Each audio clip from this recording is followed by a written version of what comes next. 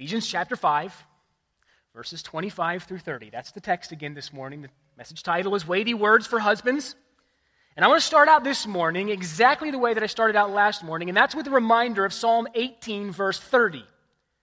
There has been much confusion in the world in which we live concerning the roles of husband and wife. I mentioned last week that God created male and female, Genesis chapter 1, 2, and 3, in His image. There is absolute equality between husband and wife, but there is at the same time a very uniqueness or distinctiveness in role.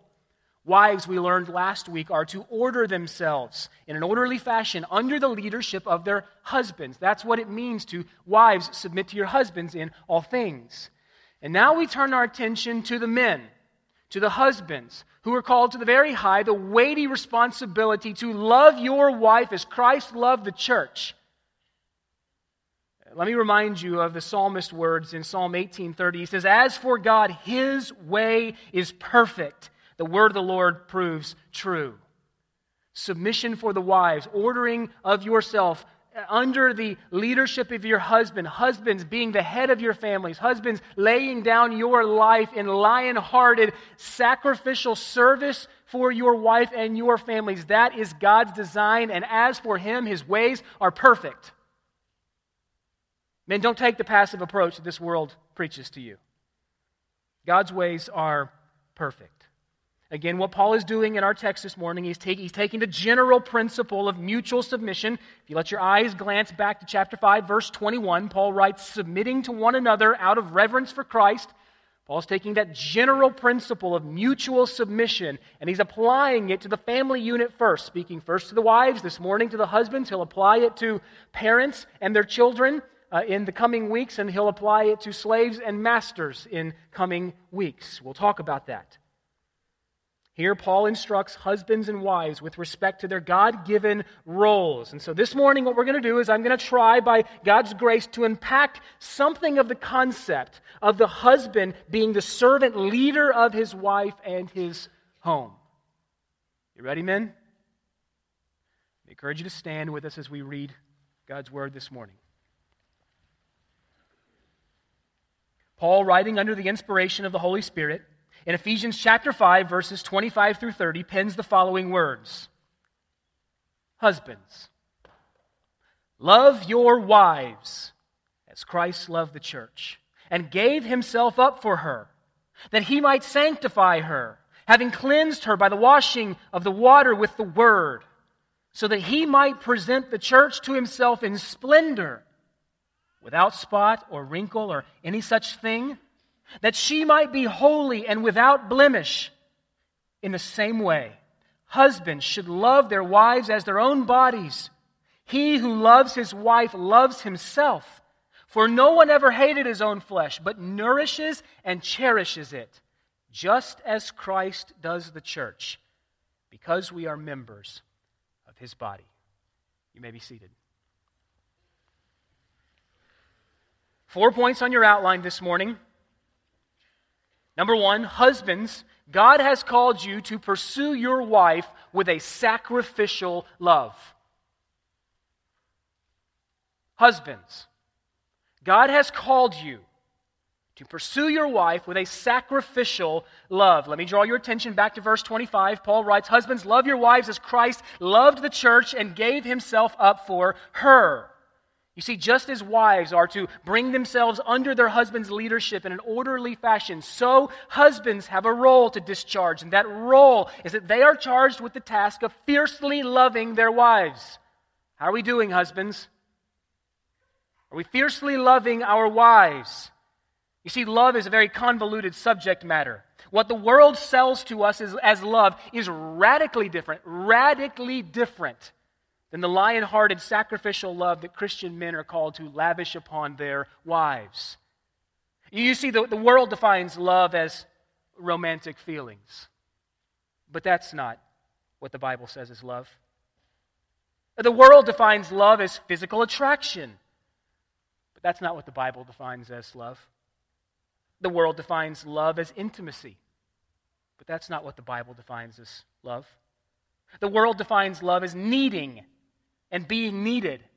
But that's not what the Bible defines as love. or benefiting from. But that's not what the Bible presents to us as love. Loving words alone are not love. Loving actions alone are not love. Being in love is certainly not love. There are days that any Christian couple in here this morning, any married couple, husband and wife, would tell you that there are days in marriage where they would sell each other for a Snicker bar. I mean, there are some days where wives are forced almost, because of the way that we hard-headed husbands act and react or don't act, that they would like to put us on Craigslist with the heading free on the front porch, come and get him. Amen or oh me?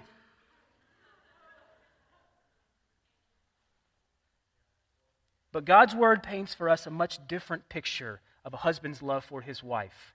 You see, the Christian husband, as a Christian husband, you are to make Christ's love for His bride, the church, the pattern for your love for your wife. Paul says, husbands, love your wives as Christ loved the church. Now, I just want you to think about that statement for a moment. Husbands, love your wives as Christ loved the church. Now, what comes to mind, men, when you think about fulfilling that responsibility? Husbands, love your wives as Christ loved the church. I hope the question that comes to your mind is, how did Christ love the church? Because if I am to be obedient, if I am to fulfill this responsibility, I must know something about how Jesus Christ loves the church. Because that's to be the model and the pattern for my marriage. I just want you to think for a moment about the vast love that Christ has for His bride. It's an unconditional love. The love that Christ has for His bride, and which is to be a pattern for you husbands in your own marriage, is an unconditional love. Think about Romans 5:8. While we were still yet sinners, Christ died for us. It's an unconditional love.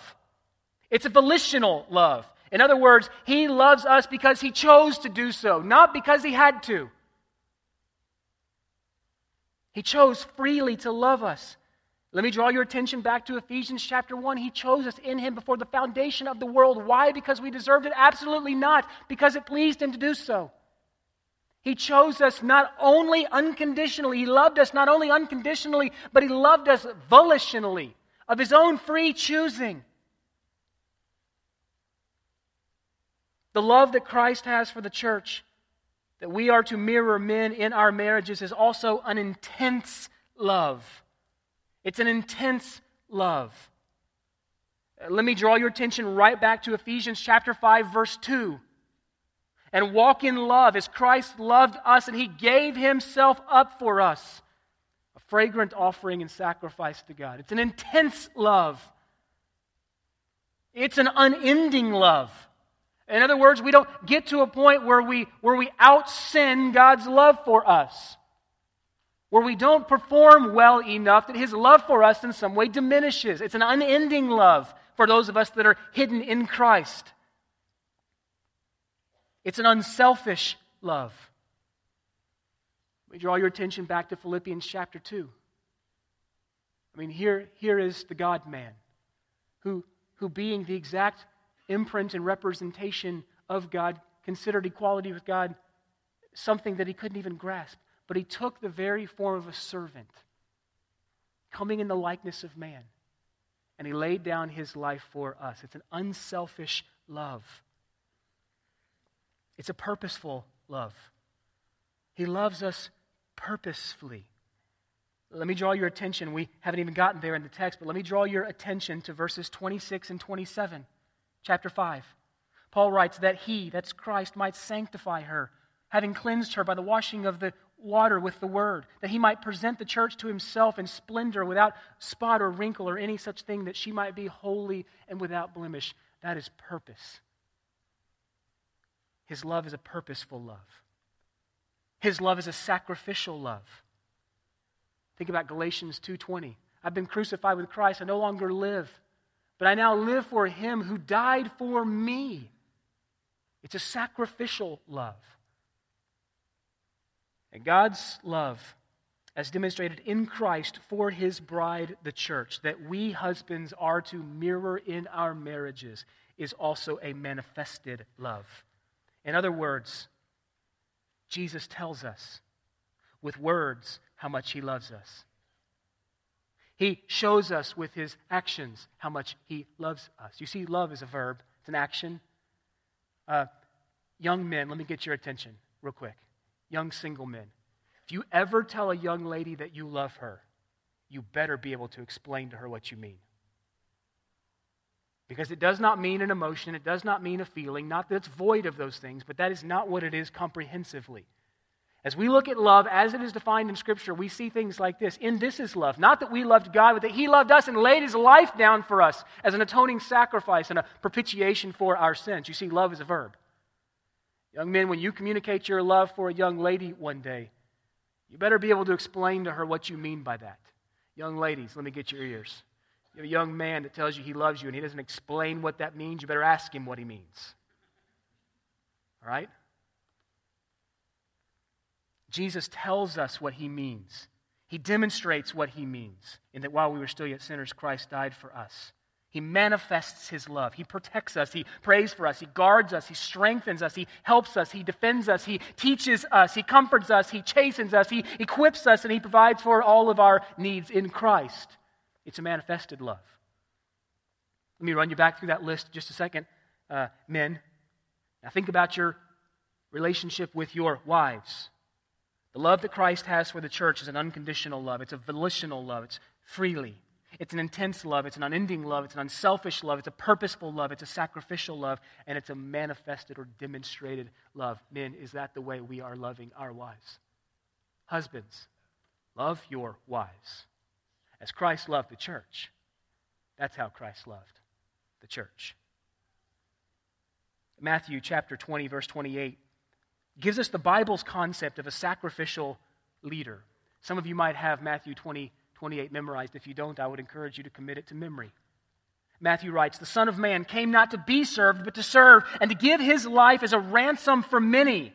You see, men, as the leader of your home, you are first and foremost to be a servant there. That means that your concern is first and foremost not for yourself, but for others. That means that your chief concern, men, isn't to give orders, but instead to give perspective and encouragement and gentle correction when it's necessary. It means that you shouldn't have it your own way, but rather the way of your wife and the way of others carries primacy in your life. It means that you should be willing to sacrifice your personal needs, your personal wants, your personal desires, your aspirations, your time, and every other resource that you have for your wife and your family. A servant leader. The Son of Man came not to be served, but to serve and to give His life as a ransom for many. Husbands, love your wives as Christ loved the church. It's a high calling, gentlemen. It's a high calling. And I'm in the battle with you. I don't stand here as a man who's got it all together. Okay? The teacher is also a student. It's interesting to note that in John chapter 13, verses 1 through 15, don't turn there, but you'll remember John chapter 13 as being the text where Jesus washes His disciples' feet. And it's interesting to note there in John chapter 13 that the emblem of servant leadership is not a throne and a scepter. It's a bowl and a towel. Men, how are we doing at serving our wives, being the servant leaders that Christ has called us to be? Let me try to flesh this out for you just a little bit more. What does it mean for us men to love our wives sacrificially? What does it mean? What does it look like? Here are just a few thoughts for you. To love your wife sacrificially means that you must daily die to yourself. If you want to be the servant leader that Christ has called you to be, then you must be dying to yourself daily. You remember last week that I encouraged the ladies every morning when they get out of bed and they put feet to the floor, that is a new opportunity to put their will and their wishes and their desires in the grave. Men, likewise, every morning when you peel out of bed and you put feet to the floor, that is afforded to you a new opportunity to take your wants, your wills, your desires, your wishes, your prerogative, and to put it in the grave. and to take whatever your wife's will and wants and wishes are and to hold them up high. To love your wife sacrificially means that you must daily be dying to self. You see, the full measure of Christ's love for the church was in his dying for her. You see, true love is costly. If our love, men, for our wives is not costing us something, there is a big problem. True love is costly. Jesus laid down his life for his bride, the church. James Montgomery Boyce once said this, and I think there's a ton of truth in this. He said, "No good woman will struggle hard against a man who's willing to die for her." Husbands, if you're sitting here this morning and you think it'd be a whole lot easier for me to lead if I had a submissive wife, let me turn the equation on you. It may be a whole lot easier for your wife to be submissive if you would lead in the way that God called you to lead. I think that we men bear the brunt of the responsibility. I don't think that we bear exclusive responsibility, but I think we learn something from the fact that in Genesis chapter 3, when sin entered into the lives of humanity through the disobedience of one man and one woman, when God came walking in the garden in the cool of the day, whose name did he call? Adam. Adam, where are you? Well, I hid from you because I was afraid. Why were you afraid? Well, I was afraid because I was naked. Who told you you were naked?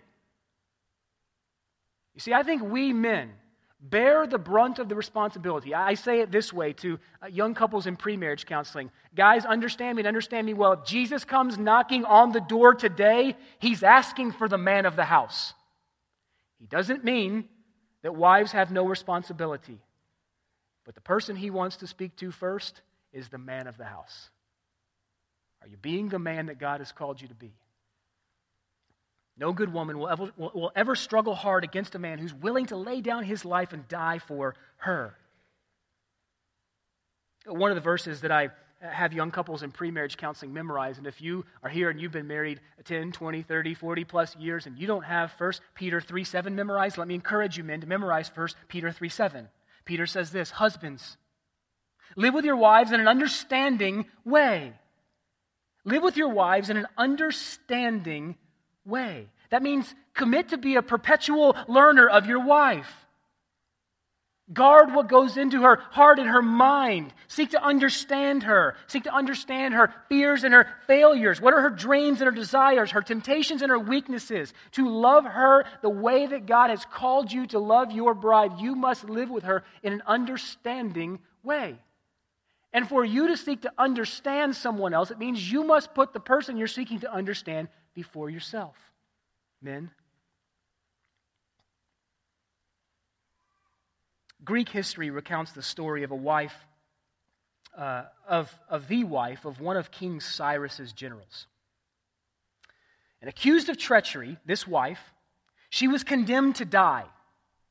And when her husband, the general of King Cyrus, was made aware of her sentence, he rushed to the palace and he burst into the throne room, a stunt that could have cost him his own life, by the way. And he laid down prostrate before the king and he pleaded, "Oh Lord, Cyrus, take my life instead of hers. Let me die in her place."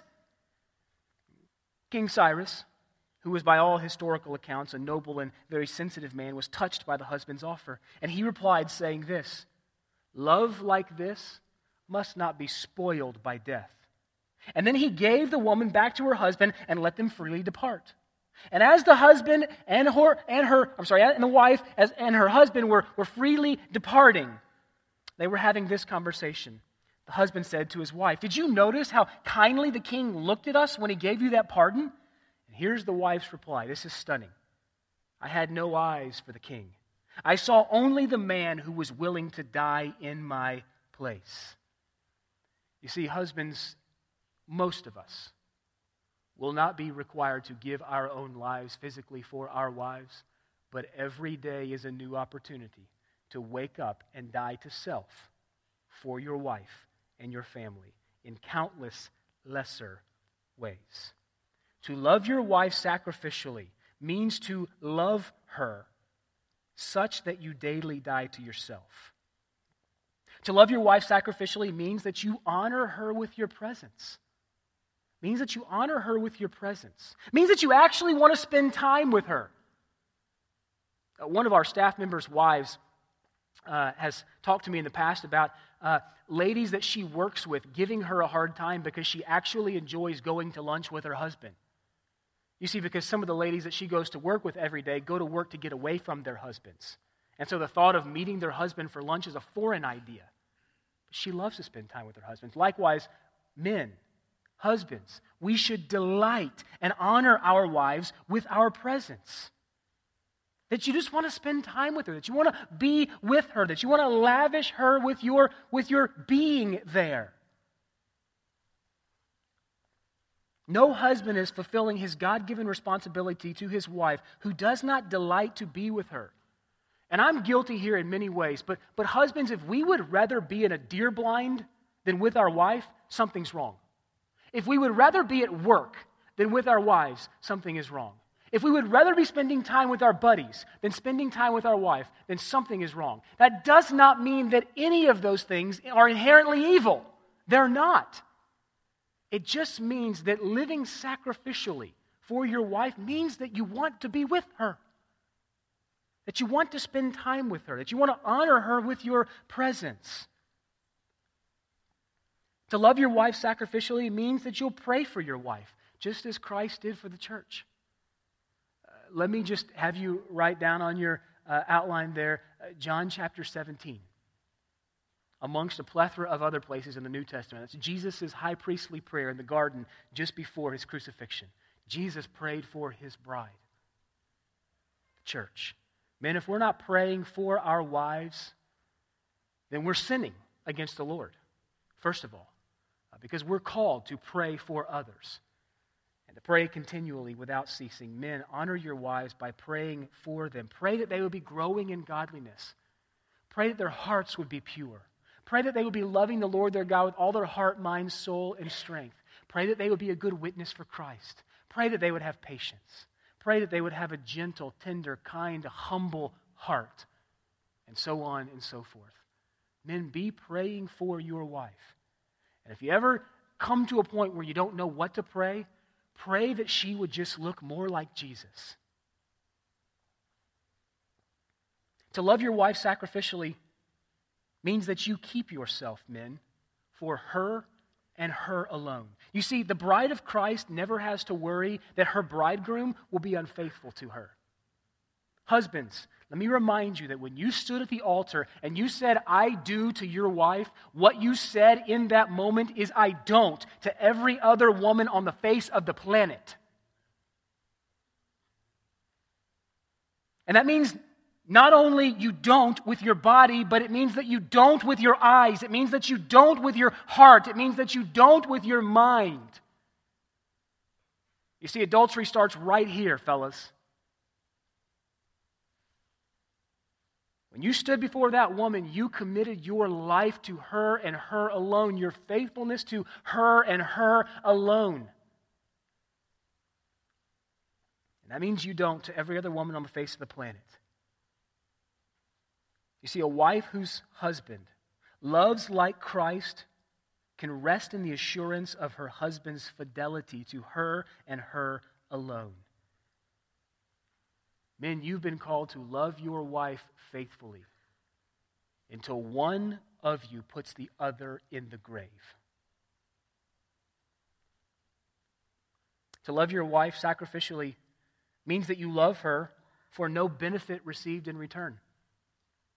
Means that you love her for no benefit received in return. You see, a husband's not commanded to love his wife because of what she is or because of what she's not. He's commanded to love her because it's God's will for him to love her.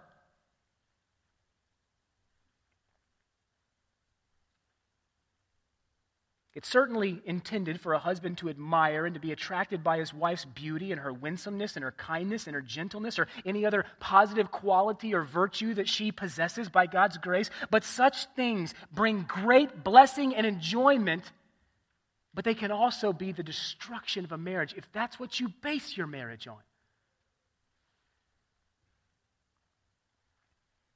if every appealing characteristic and every appealing virtue of your wife disappears, would you still love your wife just the same? Why? Because she's your wife. Because that's her position.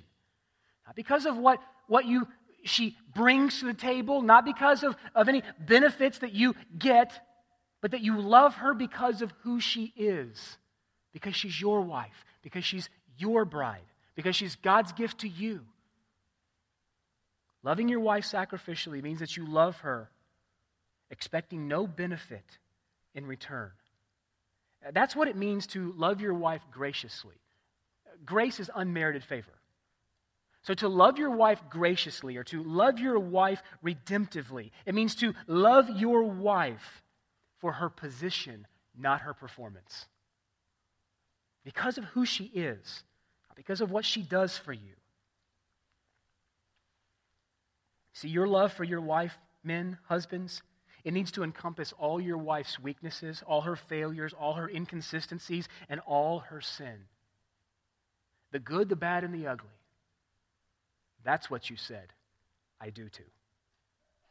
And likewise, let me remind you, lest you have some exalted view of yourself, that's what she said, I do too. Okay? And then also, to love your wife sacrificially means that you'll do whatever it takes to protect and provide for her and your family.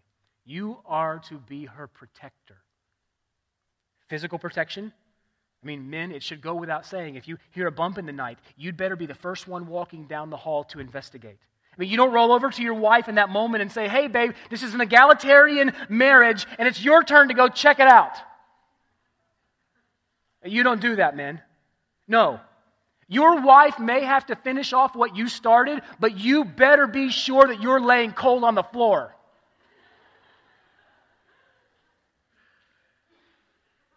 Think for your family. Don't put them in a position that would compromise their physical protection. But even greater than that, you are to be the spiritual protector of your family. You see, dangers, spiritual dangers, beset your family, and they are innumerable. They're often subtle, and without a discerning heart and discerning mind, they can work themselves right into your home. You see, men, you are called to be valiant warriors of your home. Let me remind you of 1 Peter 5:8. We have an adversary who roars around like a lion, seeking to devour whom he will. Here are just a few ways that you can provide spiritual protection for your family. Men, pray with them and pray for them daily. Pray with and for your family daily. That's one way you can be a spiritual protector of your family. Number 2, help establish biblical convictions in your home. Hey guys, we're not going to watch this. We're not going to go here. We're not going to think about these things, speak in this manner, and here's why. Don't just curb the behavior. If all you do is say, we're not going to do this, we're not going to do this, and we're not going to do this, then what our wives and our children learn is just performance. They just learn, here are the hoops that I have to jump through. Be able to explain to them why. That's what a conviction is. A conviction is based on something, not just behavior modification. But you are to be the leader in that. Help establish biblical convictions in your home. Here's how we're going to dress. Here's the TV we're going to watch. Here's the movies we're going to watch. The music we're going to listen to. The friends we're going to spend time with. The reading material that we're going to take in. Convictions. Third, don't let the sun go down in your anger. Give no opportunity to the devil. If you want to be a spiritual protector of your home, deal with issues timely. Don't let anger smolder in your marriage. Leadership, servant leadership, means taking the initiative in reconciliation. If you need to fact check me on that, just look at the cross. Servant leadership takes the initiative in reconciliation. You're also to be a provider, man, not just a protector, but a provider. You're to provide for your family physically. You're to provide for your family spiritually. To provide spiritual food for your family. And here's one thing that I'll tell you. If you are to provide spiritual food for your family, you must know where to obtain it, men. And not only must you know where to obtain it, but you must be going to the source and obtaining it. You can't give what you don't have. You can't give away what you don't possess yourself. Men, are you spending time in the Word? Are you having a daily quiet time? Are you meeting with the Lord? Are you exercising spiritual disciplines of the Christian life? I hope so. I hope so. For the glory of Christ and the good of your wife. If you want to spiritually provide for your wife and your family, it means that you must be a man who follows hard after God. If you're not feeding your own soul, you'll have nothing to feed anyone else. Men, you are to love your wives, and you are to provide for them, and you are to protect them. That's what it means to be a servant leader. How are we doing there, men? Husbands, God has called you to pursue your wife with a sacrificial love. Number 2 on your outline. Husbands, God has called you to pursue your wife with a sanctifying love. Not only a sacrificial love, but with a sanctifying love. Let me draw your attention to verses 26 and 27. Paul writes this. He says that he might sanctify her. It's right there in the text.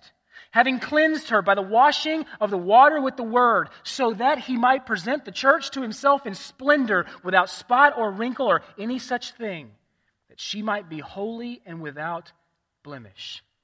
Husbands, God has called you and me to the lofty task of being a sanctifying agent for your wives. And I know just by looking out here this morning that some of you are more sanctifying to your wives than others.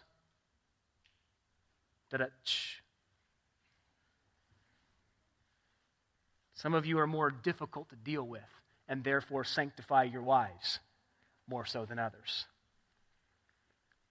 To sanctify means simply to set apart or to make holy. See, loving your wife in a sanctifying manner or loving your wife redemptively means that she should look more like Christ as a result of being married to you. Your wife, men, should bear more resemblance to the Lord Jesus Christ as a result of being married to you. Sanctification is solely the work of Christ, but God uses you, husbands, as an agent in the progressive sanctification process. You see, more important than your wife's physical beauty is your wife's spiritual beauty. How often do you even consider that? How often do you consider your wife's spiritual beauty and being a part in the process of her becoming more beautiful spiritually?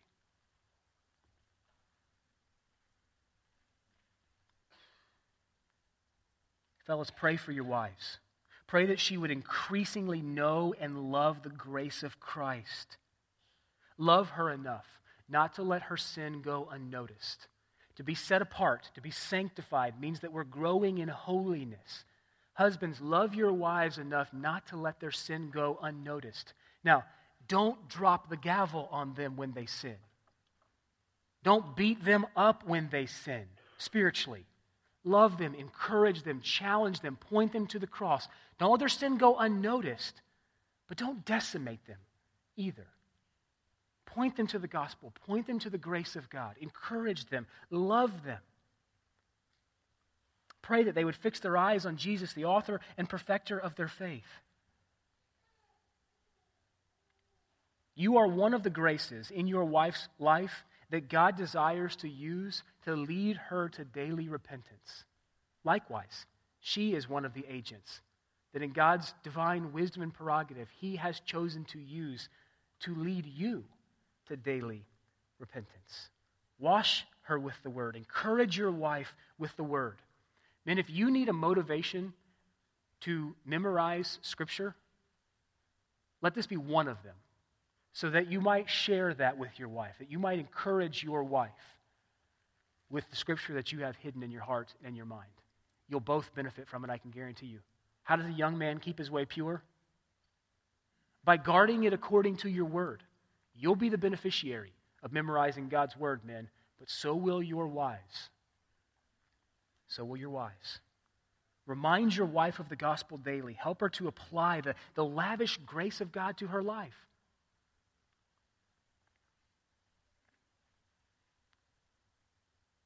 See, verses 26 and 27. So let your eyes look there again. What Paul is saying there, he's saying that though The redeemed, blood-bought church of God is positionally perfect. She is not yet practically perfect. Here's what I mean by that.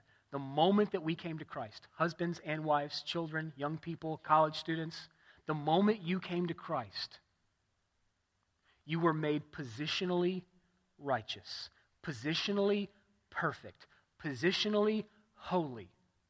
All of your sin paid for at the cross. All of Christ's righteous record imputed to your account. In that sense, you were perfectly fitted, outfitted for heaven that moment. You lacked nothing. Having said that, life between conversion and the day that we breathe life's final breath, or the day that Christ returns, that middle ground there is the area that we call progressive sanctification. It's what we call the already but not yet. We're positionally perfect. When God looks at us in Christ, He sees the shed blood of Christ spilled for us. He sees a perfect record, a perfect account, not because of us, but because of Christ's record imputed to us. At the same time, in daily practice, we're being made more and more like Christ. We're being conformed more and more into His image. Men, you have a responsibility by washing your wife with the water of the Word, by encouraging her, by praying for her, by giving her spiritual leadership. You have the opportunity and the privilege, the responsibility, might I add, of helping her in the sanctification process. Helping her bear more fruit for Christ, to look more like Christ. Husbands, you are not your wife's Savior, but you are called to the weighty task of lovingly, with great care and patience and grace, helping her to grow and to look and to act and to speak more like her Savior, Jesus Christ. How are you doing there, men? How are you doing? Husbands, God has called you to pursue your wife with a sanctifying love. I'm reminded of Titus chapter 3, verses 5 through 7. Paul tells us, speaking about God, He saved us. He saved us. Let me just stop right there. I hope that those words, those three simple words, never become commonplace to you. He saved me. He saved me. Not because of works done by me in righteousness, but according to His own mercy. How, Paul? By the washing of regeneration and the renewal of the Holy Spirit, whom He poured out on us richly through Jesus Christ our Savior, so that by being justified by His grace, that's positional. I'm justified. So that by being justified by His grace, we might become heirs according to the hope of the eternal promise. Men, are you washing your wives with the water of the Word? I love this language here in verse 27, that He might present the church to Himself in splendor. Men, let me ask you this question. Do you have a vision for your wife's spiritual growth and development? Do you have a vision for your wife's spiritual growth and development? I mean, when you look at your wife, can you see through the spots and through the wrinkles to what she will one day be? Can you get that picture in your mind? We would be better husbands if we could see our wives through the lenses of what she is on her way to becoming what she will be when she enters into heaven and is once and for all perfected. Get a vision for that, men. And then feel the weight of the fact that you, by God's grace, though you will fail at many points along the road, as do I, have a responsible part in that very transformation. But do you have a vision for your wife's spiritual growth and development? Or do you just expect that that's the church's responsibility, that she's just going to come here on Sunday mornings and somehow by listening to the preaching, that's how that's going to get done? That's a piece of the puzzle. But if Jesus comes knocking on the door today, men, He wants to speak to the man of the house. Men, your calling as a husband is a high calling. And it's one that should not be taken lightly. I mean, the woman who sits at your side right now is a daughter of the King. Let me just give you about 5 seconds to let that sit on your heart and mind. the woman who sits at your side, before she is your wife, she's a daughter of the king. That'll change the way you lead her. And because she's a daughter of the king, that means that she, just like everything else that God gives us, is given as a stewardship to you. That means that you have a responsibility to nurture her. We're going to talk about that in just a moment. To nourish and protect. We're going to do it very quickly. God expects, let me get your ears and your eyes, guys. God expects, with a capital E, that everything He gives us to steward, we return back to Him in better condition than He gave it to us in. What about the young fella that had the talents and went and put them in the ground and didn't invest them? Wicked servant, he was called. You didn't make more with what I gave you. You didn't invest it. You didn't use it wisely. It's called stewardship, men. Your wives are on loan to you. They are under your stewardship, under your care. And that means that you have the responsibility as her husband to present her back one day to her capital H husband in better shape than you were given her in. In other words, God expects that your wife be more holy, more Christ-like, more faithful, and more fruitful than she would have otherwise been if she'd never married you. Number 3, husbands, God has called you to pursue your wife with a caring love. A caring love, a sacrificial love, a sanctifying love, and a caring love. Here in verse 28, let me draw your attention to the verse. Paul says, in the same way, husbands should love their wives as their own bodies. He who loves his wife loves himself. He who loves his wife loves himself. Greek mythology tells of a handsome young man who loved no one until one day, sitting upon the side of a lake, saw his own reflection and fell in love with his own reflection. And he was so lovesick that he finally wasted away and died and was turned into a flower that now bears his name, Narcissus. Now, you say, well, what does that have to do? Well, here's what it has to do. While we should certainly seek to avoid an inordinate love of ourselves, the Scriptures do teach that there is a love of self that is godly. And you are to love your wives as you love your own self. And in doing so, men, if you love your wives well, you are really loving yourself well. And in that sense, it is good and righteous and holy and right. We're not to have an inordinate view or inordinate love of ourselves. But in loving our wives well, we are really loving ourselves well. If we are not loving our wives well, if we're not being the men that God has called us to be, the husbands that God has called us to be, then we are not loving ourselves well, according to Scripture. You see, marriage ideally produces two people who are as much the same person as two people can be. That's why marriage is referred to as a one-flesh relationship. Marriage ideally produces two individuals that are as much the same person as two individuals can be. So men, if you love your wife well, you're actually loving yourself well. Number 4, husbands, God has called you to pursue your wife with a tender love. A tender love. Let me draw your attention to verses 29 and 30. Paul writes, no one ever hated his own flesh, but nourishes and cherishes it, just as Christ does the church, because we are members of his body. Here's what Paul's saying here. Paul's saying that a husband's needs, a husband's desires, his aspirations, his hopes, his body, and his comfort, everything else that's important to him, he is to love his wife in that same way. Just as it is unnatural to hate or destroy your own flesh, so it is unnatural and unpleasing to God when husbands don't seek to tenderly love their brides. You see, we are hardwired with a desire to nourish and cherish ourselves. And Paul is saying you should nourish and cherish your wives just as you take care of yourself. You see, a man carefully protects and provides for the needs of his own body, does he not?